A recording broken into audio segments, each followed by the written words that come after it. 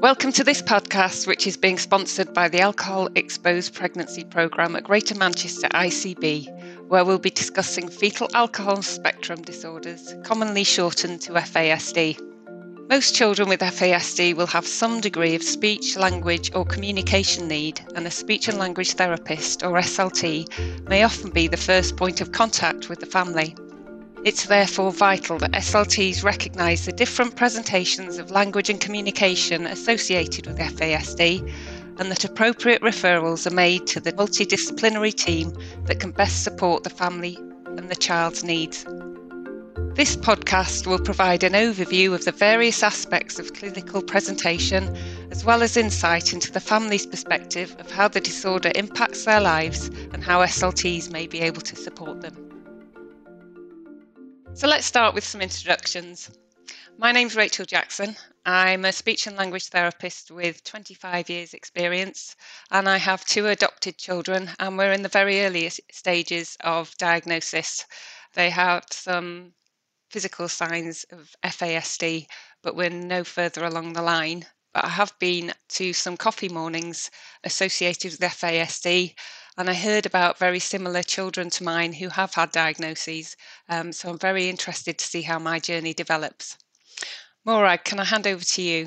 Yes, hi, I'm Morag Burns. I'm a speech and language therapist as well. I don't know if I want to confess how many years experience I have in the NHS. It's a very long time. I have worked often in autism assessment and diagnosis, and about 10 years ago the Scottish Government sponsored a Canadian FASD team to come and speak to multidisciplinary teams about FASD. And at that time I really knew very little about the condition, but was just really, really surprised by how common it is. Apart from anything else, it was a fact I had no idea about at that stage. And Sandy, you're here from the FASD organisation. Yes, hi. I'm Sandy Butcher. I'm the Chief Executive of the National Organisation for FASD. I am mum to a nearly 19-year-old with FASD.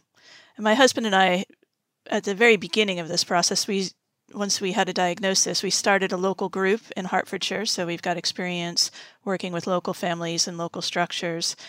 And I'm also co-admin on the FASD UK Facebook group, which supports nearly 3,700 families across the UK, and that's in cooperation with the FASD UK Alliance. Sandy, can we start with a little bit of an introduction to what is FASD and what we know about its occurrence? Absolutely. So fetal alcohol spectrum disorder results from alcohol-exposed pregnancies. Most people don't know that it affects approximately 2 to 4% of the population, at least. That's considered a conservative figure that comes from new studies that have been done. And there's certain populations who it affects more. So, for example, it affects approximately 27% of looked-after children. So it's something that's quite widespread. And it's not surprising that it's widespread because in the UK, approximately 40% of pregnancies are alcohol-exposed. That's not because anybody's trying intentionally to harm a child. It's because a lot of women don't understand the risks of alcohol in pregnancy. There's still a lot of confusion out there about the advice that's given, even though in 2016, the chief medical officers changed the advice to very clearly state that it's safest to avoid alcohol if you're pregnant or could become pregnant. And also a lot of women don't know that they're pregnant until later in the pregnancy. So that's just the tip of the iceberg. We could have a whole conversation all day long about why these rates are so high. But it is a hidden disability. Less than 10% of the people who have FASD have certain facial features. But a lot of people in the medical profession still are looking only for those facial features. They're not aware that there's been a big change in the diagnostic guidelines recently. It commonly co-occurs with other conditions. The studies show that there's something like 428 conditions that can co-occur. And quite often that includes ADHD or autism. So young people or adults might be misdiagnosed, or they might have those conditions that can co-occur with FASD, but the FASD would be the cause in those cases. And it's important to know that because how you'd work with people with FASD differs from how you'd work with people from other conditions. But exciting times. All the public health bodies have now recognized the importance of FASD, Department of Health, SIGN in Scotland, NICE, what was Public Health England, now OHID. They're all saying that it's important that we recognize FASD, that we put in place the right supports, because FASD is a lifelong condition. And I think all professions, including speech and language therapists, are going to start to see more and more young people who have the condition. So it's really exciting to be able to be here and to talk with and learn from your expertise as speech and language therapists. So with at least 2 to 4% of the population affected, can you tell us a little bit about how it does affect people? Everybody with FASD is affected differently, and they're often very confusing because they'll have what are called spiky profiles, where they might do really well in one area, but that might be masking how things are going in terms of how they're processing information that's coming in. On a very basic level, FASD can affect learning, vision and hearing, attention and impulse control, communication, social interaction.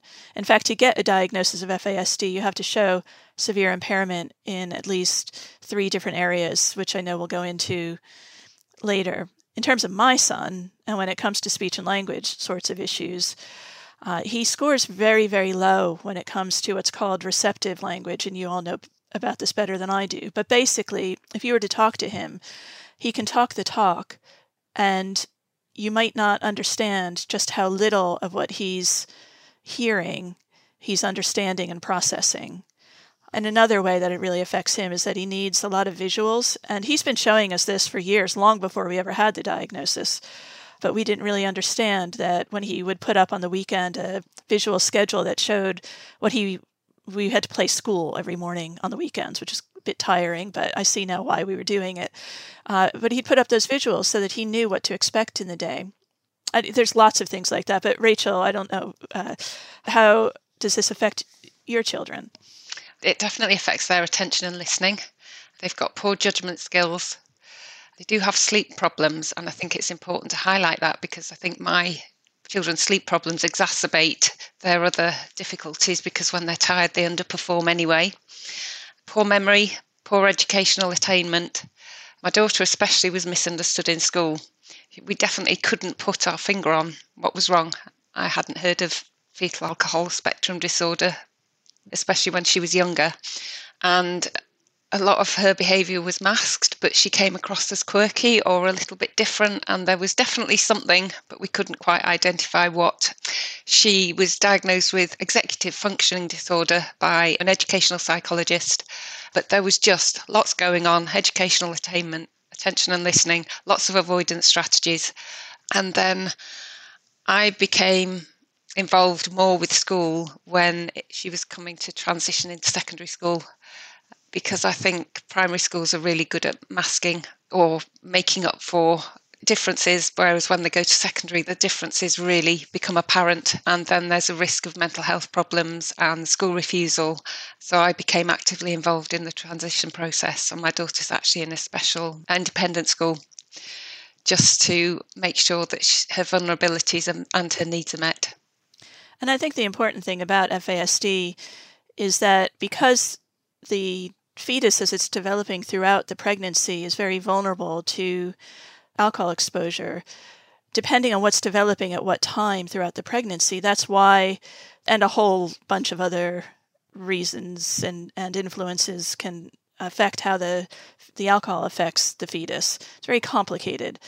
But at the end of the day, we're talking about that the brain was damaged as the fetus was developing, and that can occur throughout the pregnancy. So quite often people don't realize that FASD is itself a brain-based disability. Lots of other things can be affected, and then in my son's case, he also has the way his bones developed. He's got fused vertebrae and fused ribs and a hand that didn't develop properly. There's all kinds of other medical conditions as well that can come along with it. But at the end of the day, if someone's not able to process incoming information and understand what's happening, that affects every aspect of their life. That's why I think speech and language therapists knowing about this are just so critical, because quite often they're among the first involved. I know for our son, he first had a speech and language therapist involved when he was about 17 months old, and then that continued all the way through his secondary school. So it's really important. We know that the proportion of children with FASD who have the language impairment in speech and language and communication challenges is around 85%. So what would you both, as speech and language therapists, say that your colleagues need to know about FASD? So I think what's interesting is the profile of the population. You mentioned, Sandy, now that although your son is quite outgoing and chatty at times, he still really struggles to process information. And that's quite common, isn't it? That a child or young person or adult who is affected by FASD can appear to be quite good at making social overtures towards other people, can seem quite motivated to have interaction, and that can really hide just the extent of difficulties that they may be having with, even day-to-day conversation. So I think as speech and language therapists, yes, we need to know that they're highly at risk of having language difficulties, but that their profile might be a little bit different from some of the other young people. I say young people because I work in children's services, but some of the other people who we come across. So seemingly maybe quite worldly wise or quite, street wise is a bit of a mask, and often underlying that are really quite significant receptive language difficulties. So being aware that somebody who can talk fluently may not be understanding is something that's, I think, critical for us to know. However, you also said your son first met a speech and language therapist when he was 17 months. So often these children come to us anyway, whether anybody's ever mentioned FASD or thought about FASD or not. So we're going to be seeing these children, and we have been seeing these children in our paediatric services all along. It's just that perhaps we haven't been quite so aware of the underlying cause of their communication challenges. The other thing I suppose that is really important to recognise is the gap tends to widen with age. So Rachel, you were saying that, your daughter got along at primary school, and primary schools are really, really good at supporting young people, and they're in the same class and things are quite predictable. But as their peers develop more sophisticated communication, when you think of sort of midway through primary to upper primary, it all ramps up. People start using sarcasm, we start using metaphors, and all these things go over the heads of people who are having receptive language difficulties anyway, so the gap tends to widen. And I think it's really important that we recognise that, and we're able to continue to help around time of transitions and to reassess when that request comes through. Another thing that I have learned about on my journey about learning about FASD is how common it is for people who have FASD to confabulate. So confabulation isn't the same as lying. It's when somebody gives an account that seems unlikely to be accurate. So quite often when somebody's asked to tell about their school day or about an experience, it can seem as if they're making it up or as if they're exaggerating. And I think, again, that comes down to the fact that this is a brain-based disorder. Confabulation isn't unique to FASD. It happens in other people who have, frontal lobe issues like dementia, where people almost try to fill in the gaps in their memory by saying things that they've maybe heard elsewhere, or that they think the listener wants to hear, or that they think is probable. And I think sometimes they get into trouble for telling lies when in actual fact it's confabulating. So that's certainly something I've been really interested to learn about. Is that something that you've seen in your family members at all?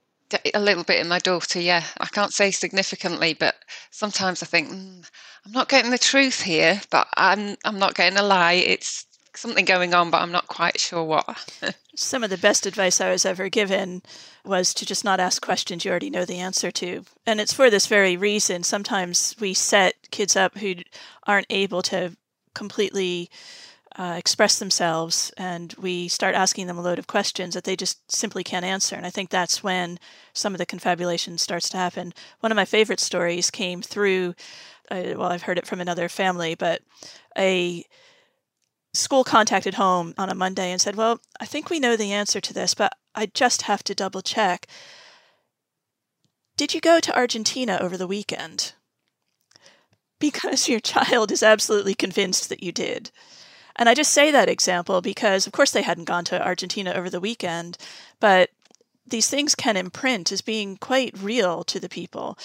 And it's cute when you talk about something like that, but it's not so cute when that young person gets older and might get into trouble with criminal justice system and doesn't have the right kind of support when they're in those interviews, and maybe their file hasn't, highlighted how vulnerable they are in this respect. There's a lot of reasons why understanding the communications and speech and language challenges that somebody might have is really important for them as they grow older. All of this comes back to identifying that a young person has FASD. And that's something that in the UK we've been particularly not great at up to now. But there have been changes that have happened, as I mentioned, in terms of the public health bodies recognizing the importance of it. And one of them is that there's now a nice quality standard on FASD. I was really privileged to have been a layperson on the NICE Quality Standard Committee. And I have to say that when this quality standard came out, it went further than I ever thought it might. And if people don't know what a quality standard is, it's the next step above guidance. So when there's a NICE quality standard in England and Wales, all of the local areas have to report and have, quote unquote, have regard for this NICE quality standard. So it's really a pretty big deal. And this is what's going to then mean that throughout the system, we're going to start seeing more and more young people with FASD. In Scotland, you've been leading the way. The NICE quality standard is based on work that was done in Scotland with what's called the Sign 156 guideline that's now in effect all across Scotland, England, and Wales.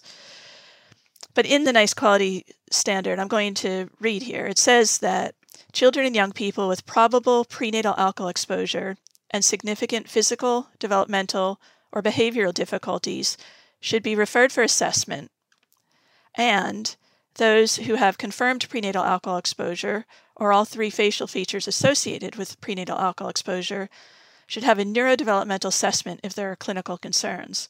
That's music to a parent's ears. Unfortunately, not all the services are yet ramped up for it, and that's changing. But Morag, what do we need to know, and especially what do speech and language therapists need to know about how this affects them? I think you've hit the nail on the head when you say it's a neurodevelopmental assessment, and I think that's something that has been happening at the same time as we've been developing these clinical guidance. The NICE standard is based, as you said, on the Scottish Sign Guide 156, which in turn was based on Canadian guidance. So we're all learning across the world about this condition, and what every speech and language therapist needs to know is that the assessment is a multidisciplinary one. We're not going to be asked to make a decision on our own. It's something that we'll contribute to, and we have those skills to contribute to a range of neurodevelopmental assessments using our clinical skills. But to meet the threshold for a diagnosis, I think therapists might not know that the assessment occurs across a number of different domains or areas of assessment. So those include, as you said, impairment in at least 3 of those domains. And the domains include things like memory and attention, cognitive ability, they include language, they include motor skills, they include communication. So we will be asked to contribute to that assessment. So primarily the language domain and the adaptive and social skills and social behaviour domain we can contribute to. However, we'll have other observations. So if you meet a young person or an adult in a clinic and you're assessing them and you notice that their attention, they struggle to maintain their attention for short periods of time, that's useful information you can contribute. All of those domains or areas of assessment tend to overlap a bit anyway. You can't really talk about somebody's language in isolation because it's going to affect their cognitive ability and their ability to manage on a day-to-day basis. But it's for the purpose of formulation or coding to sort of ensure that there is sufficient evidence to say whether somebody meets the criteria or not. But as I say, speech and language therapists, I think, sometimes worry about their contribution and about saying whether they can contribute. We can, we're experts in communication, and what we can do is be part of the multidisciplinary team. It will probably be coordinated by a paediatrician if it's a young child. It may be coordinated by a CAMS team if it's a slightly older child, or in adult services, I'm less familiar, but certainly in Scotland, any neurodevelopmental conditions where people are seeking a diagnosis as adults, it's coordinated through mental health services. So I think teams aren't quite established in some of the neurodevelopmental pathways, and there's a lot of change going on. But I think as long as speech and language therapists know that they'll contribute with their area of clinical expertise, that they're not being asked to do this in isolation, I think those are some of the main things. And then in terms of thinking about what we would do, in assessment. So the diagnostic criteria talk about significant impairment in a domain, and I think we as therapists have, we've moved away from talking about a deficit model in a lot of our work, and I think this can feel a little bit conflicting, but I think it's important to say if we don't recognise what somebody's difficulties are, it can be hard for them to get access to the kinds of support they need. So we do in this case talk a little bit more about some of the challenges that a young person's having. The best kind of evidence is when we can say, well, actually we've managed to administer some standardised assessment. And in the SIGN guidance we talked about using direct assessment where possible. So direct assessment might be something like the KELF, which most speech and language therapists would be familiar with. However, I temper that with saying the SIGN guideline talks about a combination of direct and indirect assessments, because there's an acknowledgement that sometimes it's not possible to conduct a direct assessment using standardised tools for various reasons. I've certainly been in a situation where I've tried to administer a couple of subtests from a KELF and realised quite quickly that the young person didn't have the attention control to manage something like that. Conversely, I've rattled through an assessment with a young person who very confidently was saying everything was really easy, when in actual fact she reached the ceiling quite quickly. So I was able to get that information quite easily without distressing her. I would never subject a young person to an assessment where they recognised that they were struggling to say, okay, well, we've reached the ceiling on this subtest and we're going to do another subtest and another subtest. So I think, again, we use our clinical judgment about what is practical. Standardised assessments have their uses, but indirect assessment in the form of parental questionnaires can be really useful as well, in the form of classroom observations. And then it comes down to saying whether somebody has a significant difficulty or not. And if you've not got those standardised assessments, it's your clinical judgment and examples of where on a daily basis that is causing impact that can help you reach those conclusions. Rachel, you're at an early stage in your journey of seeking assessment and diagnosis, and Sandy, it's a few years for you.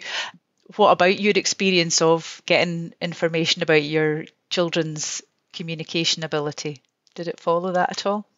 I appreciate very much what you're saying about how we all want to focus on the strengths of the people, and I guess in your case that you're supporting, or our loved ones. That has to be the starting point for anything that we do.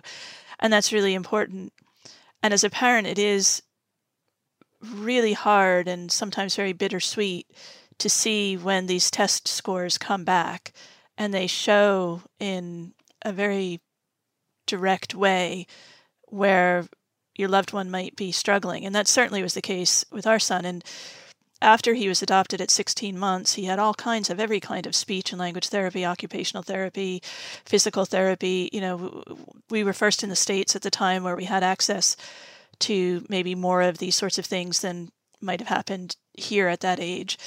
But then all through his growing up, he had lots of therapists involved, and all of these assessments add up. So I think the first thing I'd like to say about that is, even if, as a speech and language therapist, you don't know whether or not this young person was an alcohol-exposed pregnancy and you don't know where this diagnosis might be leading, all of those sorts of comments that you note over time can contribute later to an FASD diagnosis. That's certainly what happened in our son's case and gave valuable information to us along the way. But also just remembering that the life of a lot of people with FASD becomes very medicalized. Our son got a little weary and tired of having all these assessments. So there's a time, I don't know, he must have been in maybe year 2, and it was a speech and language therapist trying to get him to put something in, on, or under. And he was just not doing any of it. And she was convinced, and I'm trying to be quiet and let the professional do her job, but, she's trying to get him to do sign language and all of this stuff. And I thought, and I said, I'm really sorry. I have to interrupt you here because you're not getting the full picture. And I looked at my son and I said, look, can you just put that in there? It's time to just put it in there. And he did. I said, can you put it on there? And he did. I said, can you put it under? And he did. And we've had other instances like that where people doing the assessments didn't understand what they were seeing. Another time, it was a different educational psychologist came back and she showed me the scribble on a piece of paper. And she said, well, I'm sorry, but this is all he did. He was meant to be outside looking at wildlife, and he just laid down on the ground and rolled around. And then I looked at my son and I said, well, what were you doing? He said, "Oh, Mommy, I was looking for ants on the ground." And I said, "Do you remember what the ant had? What did the ant look like?" And then he drew the body of an ant and he labeled it. So we went from somebody looking at him thinking he was incapable of paying any attention to actually he was trying to do what they said to do, and he just needed a little bit of scaffolding to remember the steps that she wanted him to fill out. So those are two examples from assessments. But now that he's transitioning into adulthood, it's incredibly important that we have this stuff all documented, and it's not buried in records. It's all there in a way that can be accessed, because this is, and that he understands what these assessments say so that he can become a self-advocate as well. So that's, some examples from mine. But Rachel, I'm sure that you have other sorts of things like that have happened with your family. Well, as I say, I'm early on in the diagnosis process, and it hasn't been a priority for a while, because I was thinking, what difference is it going to make? If I go to somebody and say, my children have got FASD, nobody's going to know what I'm talking about.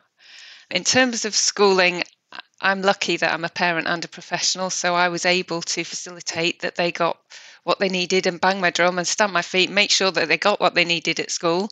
Speech therapists assessed my daughter and then set a program and discharged her. And I'm a speech therapist, so I can kind of keep an eye on that, although I'm not the professional who can do that as a mum, but we kept it ticking over. And until this new pathway came out and the NICE guidance came out, I was very much, what will it bring to the table apart from another label? We'll do it one day, we'll do it one day. And now the guidance has just brought it to the fore, and I'm going to push and hope that things come into place. In Greater Manchester, I know there's a lot of exciting things going on that we'll talk about later, but I've recognised it is now important because people should know what it is and the children should get the support, and it is lifelong, and I'm really excited to see what this brings me and my family and how we travel down the path. I must say that I would find it difficult to talk to other professionals about alcohol in pregnancy, and as a professional, I'd find it as a speech therapist, I think, difficult to bring that subject up. Have you got any guidance, Morag, about how to respond when a parent shares that concern, or how to, if you've got an inkling there's something going on, may wonder if it's FASD, how to kind of broach the subject? I think that's a really important topic to raise. We want clinicians to feel confident that they do know the route to assessment. So if, for example, a parent said, I'm a bit worried that there was alcohol in my pregnancy and I'm wondering whether that might have affected my young person, that clinicians should know how to respond to that. A lot of it comes down to confidence and experience. So people need to know not to be judgmental in any way whatsoever and to be warm. And I think the better a relationship you have with somebody, the more likely they are to have those honest kind of conversations.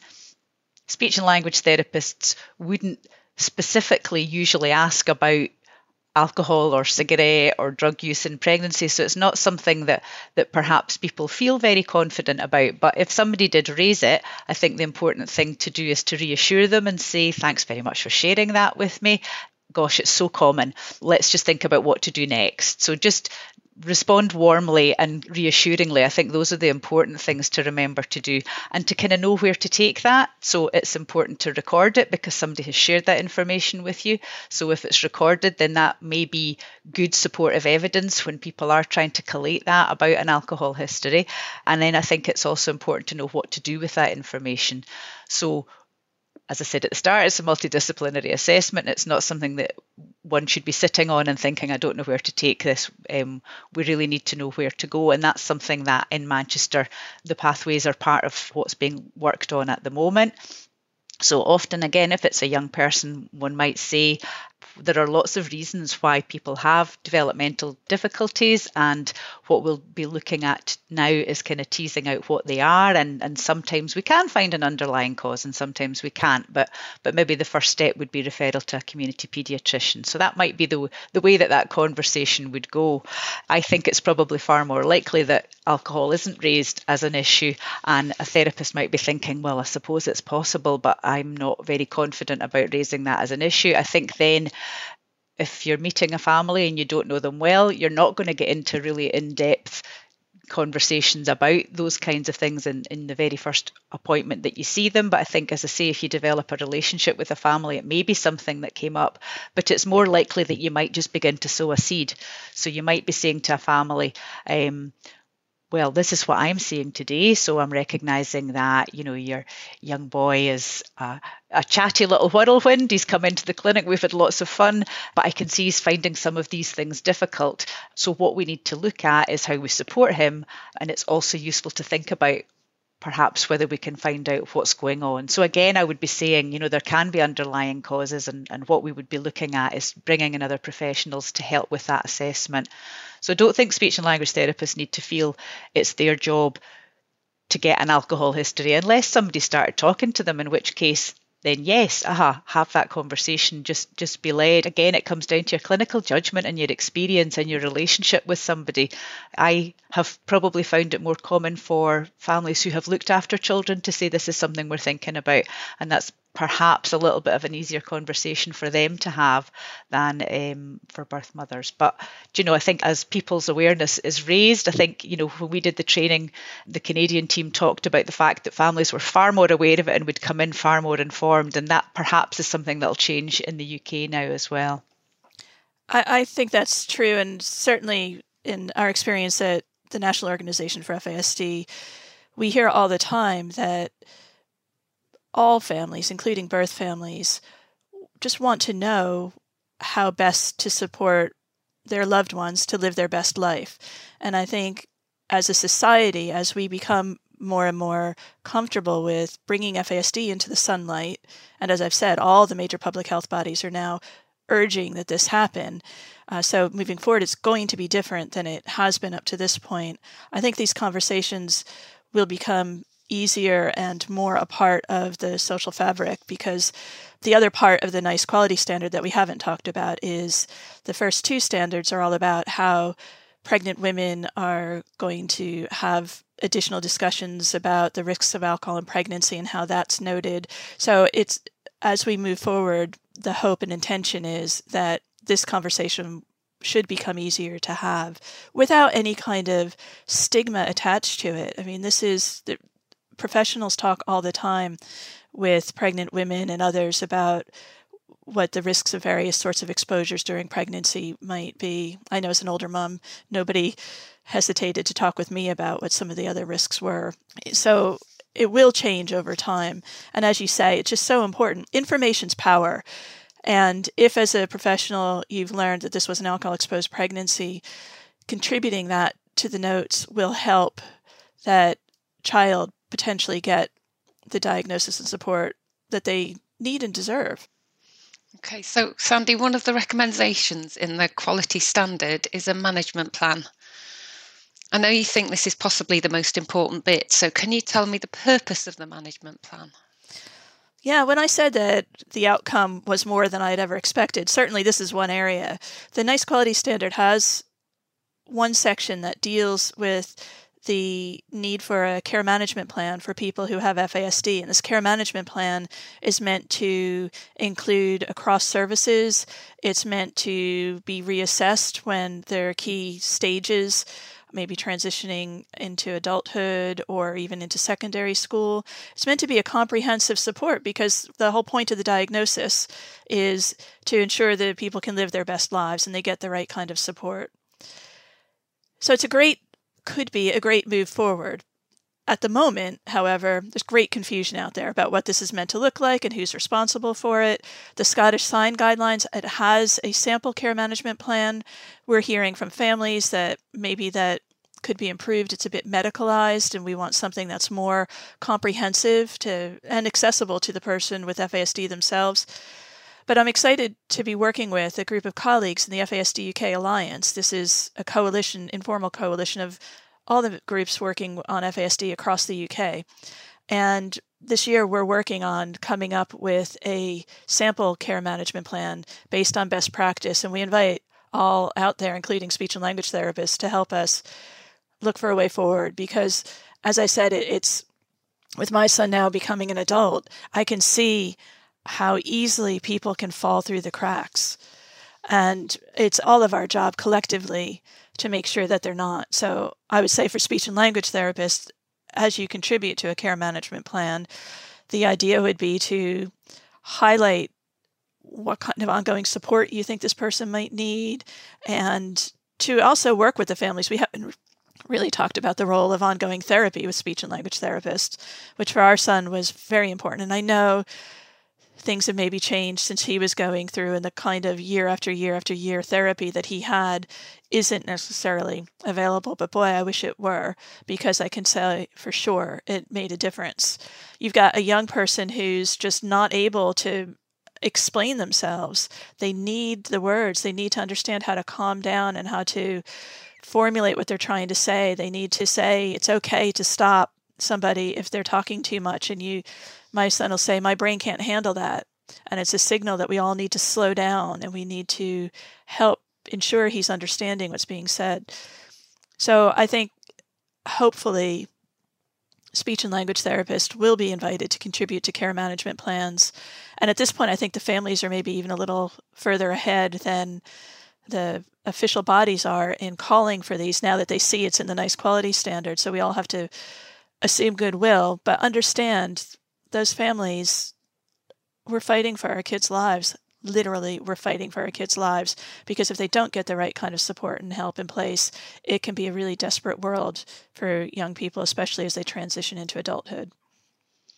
And some of the things that speech and language therapists might contribute to that care management plan are, again, some of the things that you've described your family members finding challenging. So the ability to process language. I think speech and language therapists can give lots of really good information about what developmentally appropriate supports those would be for that person at that time. And that is something obviously that evolves and changes over time. But just recognizing this is how much you might have to simplify language if you're communicating with this person. So giving examples of what developmentally appropriate language to use with that person would be, and also language either to avoid using or to explain if you do use it. So some of the higher order language stuff like metaphors, like sarcasm, don't presume that somebody's going to understand it. So is it appropriate to use? And if so, check that the person understood. I think you've also said about the amount of time that your people need to process language. We don't like silence, do we, as adults? And we think we're helping. If somebody doesn't understand or looks a bit puzzled, that we'll reframe our language or we'll repeat. And so, that kind of guidance that we can be saying, first of all, simplify your language, and second of all, give them time to process. And that could be a really, really long wait and far more comfortable than we're used to having.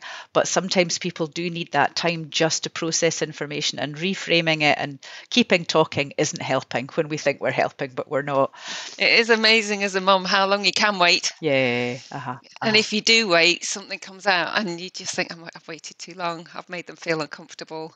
They've forgotten what I was asking them. They're probably thinking about what's for tea, and then they come out with an answer and you think, wow, I'm really glad I waited that long. It can take 30 seconds. At least sometimes. Yeah. And then if you do feel the need to give them a prompt to say it exactly the way you said it before, because if you change what you're saying, it's going to confuse them and they'll have to start that processing all over again. Or the other thing is just to say what you want them to do, not what you don't want them to do. I've heard it said that people with FASD sometimes, especially if they're escalated, are only hearing every third word. So if you're saying don't run in a crisis kind of situation, they might only hear run, where if you say let's walk, and then just keep repeating that casually and calmly and quietly. There's all kinds of things like that can help. And I see, Rachel, you're smiling, because it's when you see that you're doing something that actually works, it's like a light bulb moment as a parent, but it's against some of what we're taught in terms of traditional parenting. So this is another reason why knowing about FASD is incredibly important. I'm smiling as a mum and as a speech therapist, because some of the information for a speech therapist is second nature, but it's sometimes so second nature that we might forget or overlook explaining it in enough detail to the professionals and the families around the children. So yes, we do need to have processing time. We know we need to have processing time, but have we made that really explicit to the people around the child? And to the child and to the person with FASD, they have to understand themselves. So in our house, we used to say anybody could say take 5. And whenever anybody in the family did that, we all had to be quiet. And I would count very slowly the 5 seconds. It should have been more. I see that now. But just we also have to empower the people themselves to understand what their needs are and to give them words. Because I think that was part of what also came out for us with speech and language was just understanding that sometimes what my son needed was literally the words to use in a situation and to practice those ahead of time when he wasn't in a tense situation. And especially when he was still in a mainstream setting, that was incredibly important that we had the input from the speech and language therapist. We had the people, the Senko and others in the school, all understanding that he needed support on he had a chat club, a Lego chat club that he went to. There are lots of things that can be done to help them practice and get used to expressing themselves better. It reminds me of my daughter. She has got a speech therapist now. She's in her independent school. And the speech therapist sent me a lovely report and said, we've noticed your daughter finds it difficult to ask for help or recognise when she's finding things difficult. So we've given her some cards to use. She's going to the toilet a lot, and we think this is because it's at the times when she's struggling. So we've given her some cards to use, and she'll use the cards and everything will get better. And I thought, great, fantastic. And in the next chat to her TA, the TA didn't know about the cards.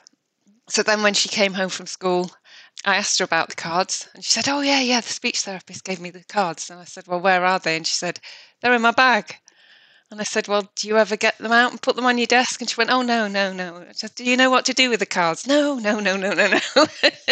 So we really need to be explicit, because even in our clinic room, the child might show us that they can use the strategies, and they might use the strategies in the clinic room, but the generalization just isn't there. And if the person around them doesn't know if the young person or the person's using them effectively in clinic, they need so much help to generalize that in every situation. I suppose that's the importance of the management plan as well, though, isn't it? That everybody should know what strategies are required. So it shouldn't be a document that's sitting in somebody's file. It should be something almost that, like a communication passport that they carry around with them and say, these are the accommodations that I need. This is how I learn. So things like visual supports, those developmentally appropriate visual supports, if it's a series of pictures for your daughter that's appropriate, that everybody knows what purpose they have and how she uses them.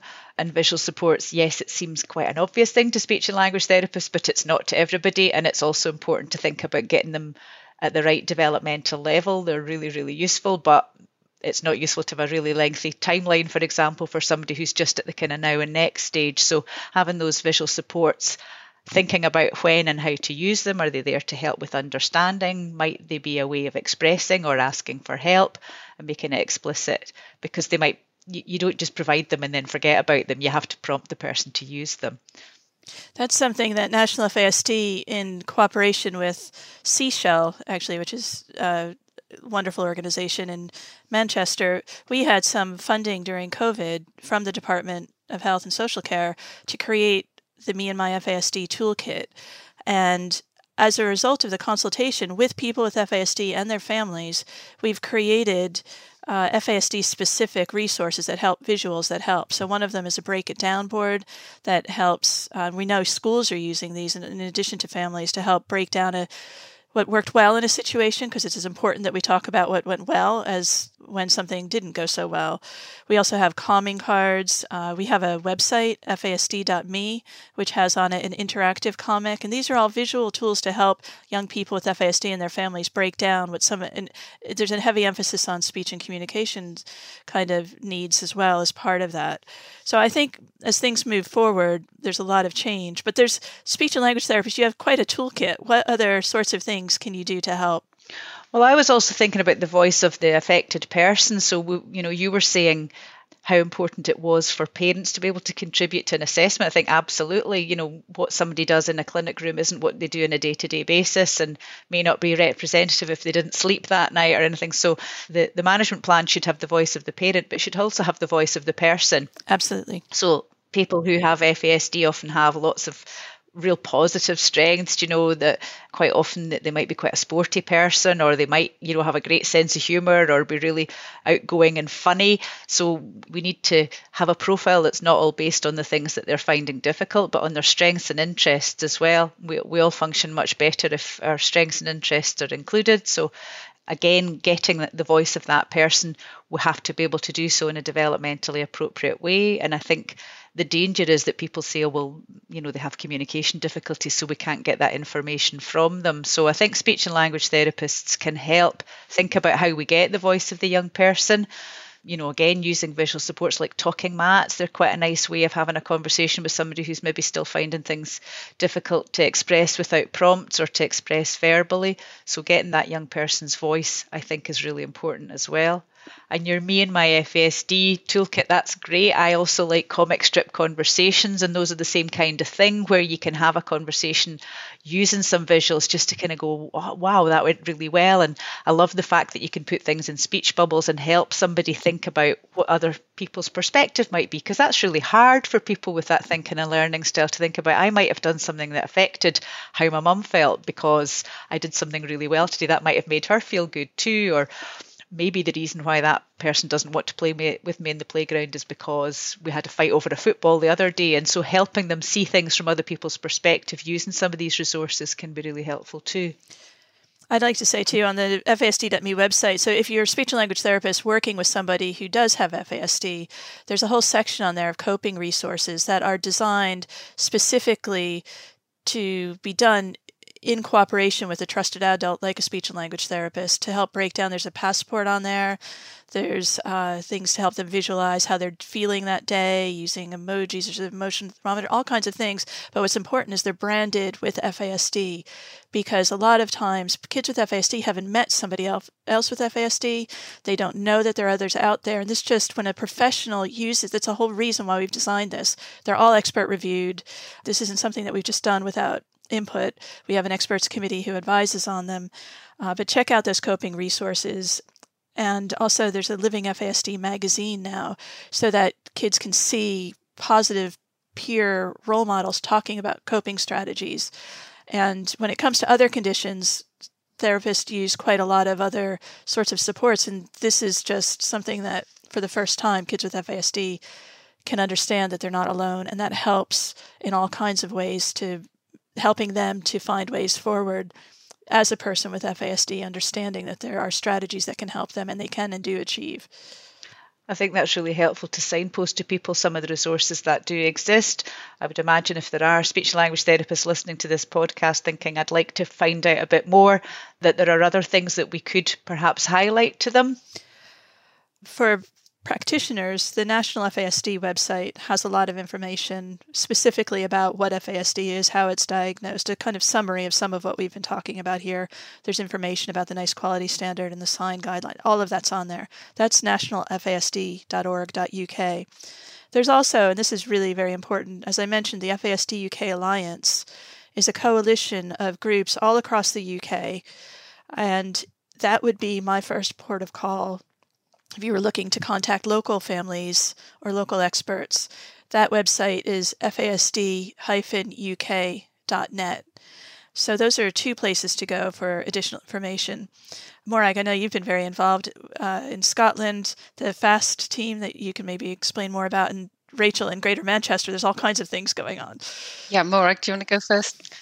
So yeah, I just briefly wanted to mention the FASD team, which is yet another acronym, but it stands for the Fetal Alcohol Advisory Support and Training Service, and it's hosted at Edinburgh University.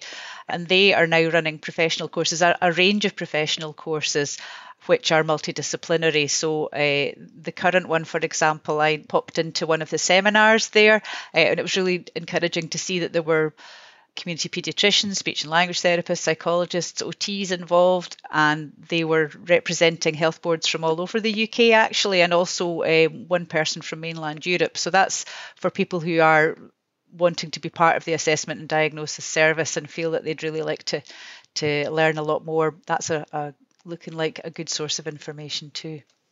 And it's a really hot topic in Greater Manchester at the moment. Two good places to start for more information here are FASD Greater Manchester and also the Greater Manchester FASD Network. And if I could also add, if anybody wants further training, because we can't cover everything in one session, National FASD has trainings. We do some of them in cooperation with Seashell. We also do bespoke trainings. We've done trainings specifically for speech and language therapists. We also have e-learning that was sponsored by the Greater Manchester Health and Social Care Partnership. There's lots of information out there, and if this in some way has tweaked somebody's interest to go and look a little bit more, do a little bit more, that's the whole point of this. I've always said that I will forgive any professional out there who doesn't know about FASD the first time they encounter my child. I will never forgive them if they don't do some more background and research the second time, because we wouldn't ignore any other condition. Every major public health body is now saying this is important, this needs to be recognized, this needs to be diagnosed, it needs to be supported across the lifespan. And you all, as a community of therapists, have so much to offer to families and to people who truly, truly need to be understood. So I'm excited to be here with you all, and hats off to everybody. You wouldn't be in the field that you're in if you didn't care about creating those brighter futures. So we stand ready at National FASD to help in any way we can. I think that's a great place to finish. Thank you, Sandy. I'd just like to say on behalf of the Alcohol Exposed Pregnancy Programme at Greater Manchester and the Greater Manchester ICB, thank you very much for doing this podcast with me today, Morag and Sandy, and thank you to everyone for listening. Thank you. Thank you.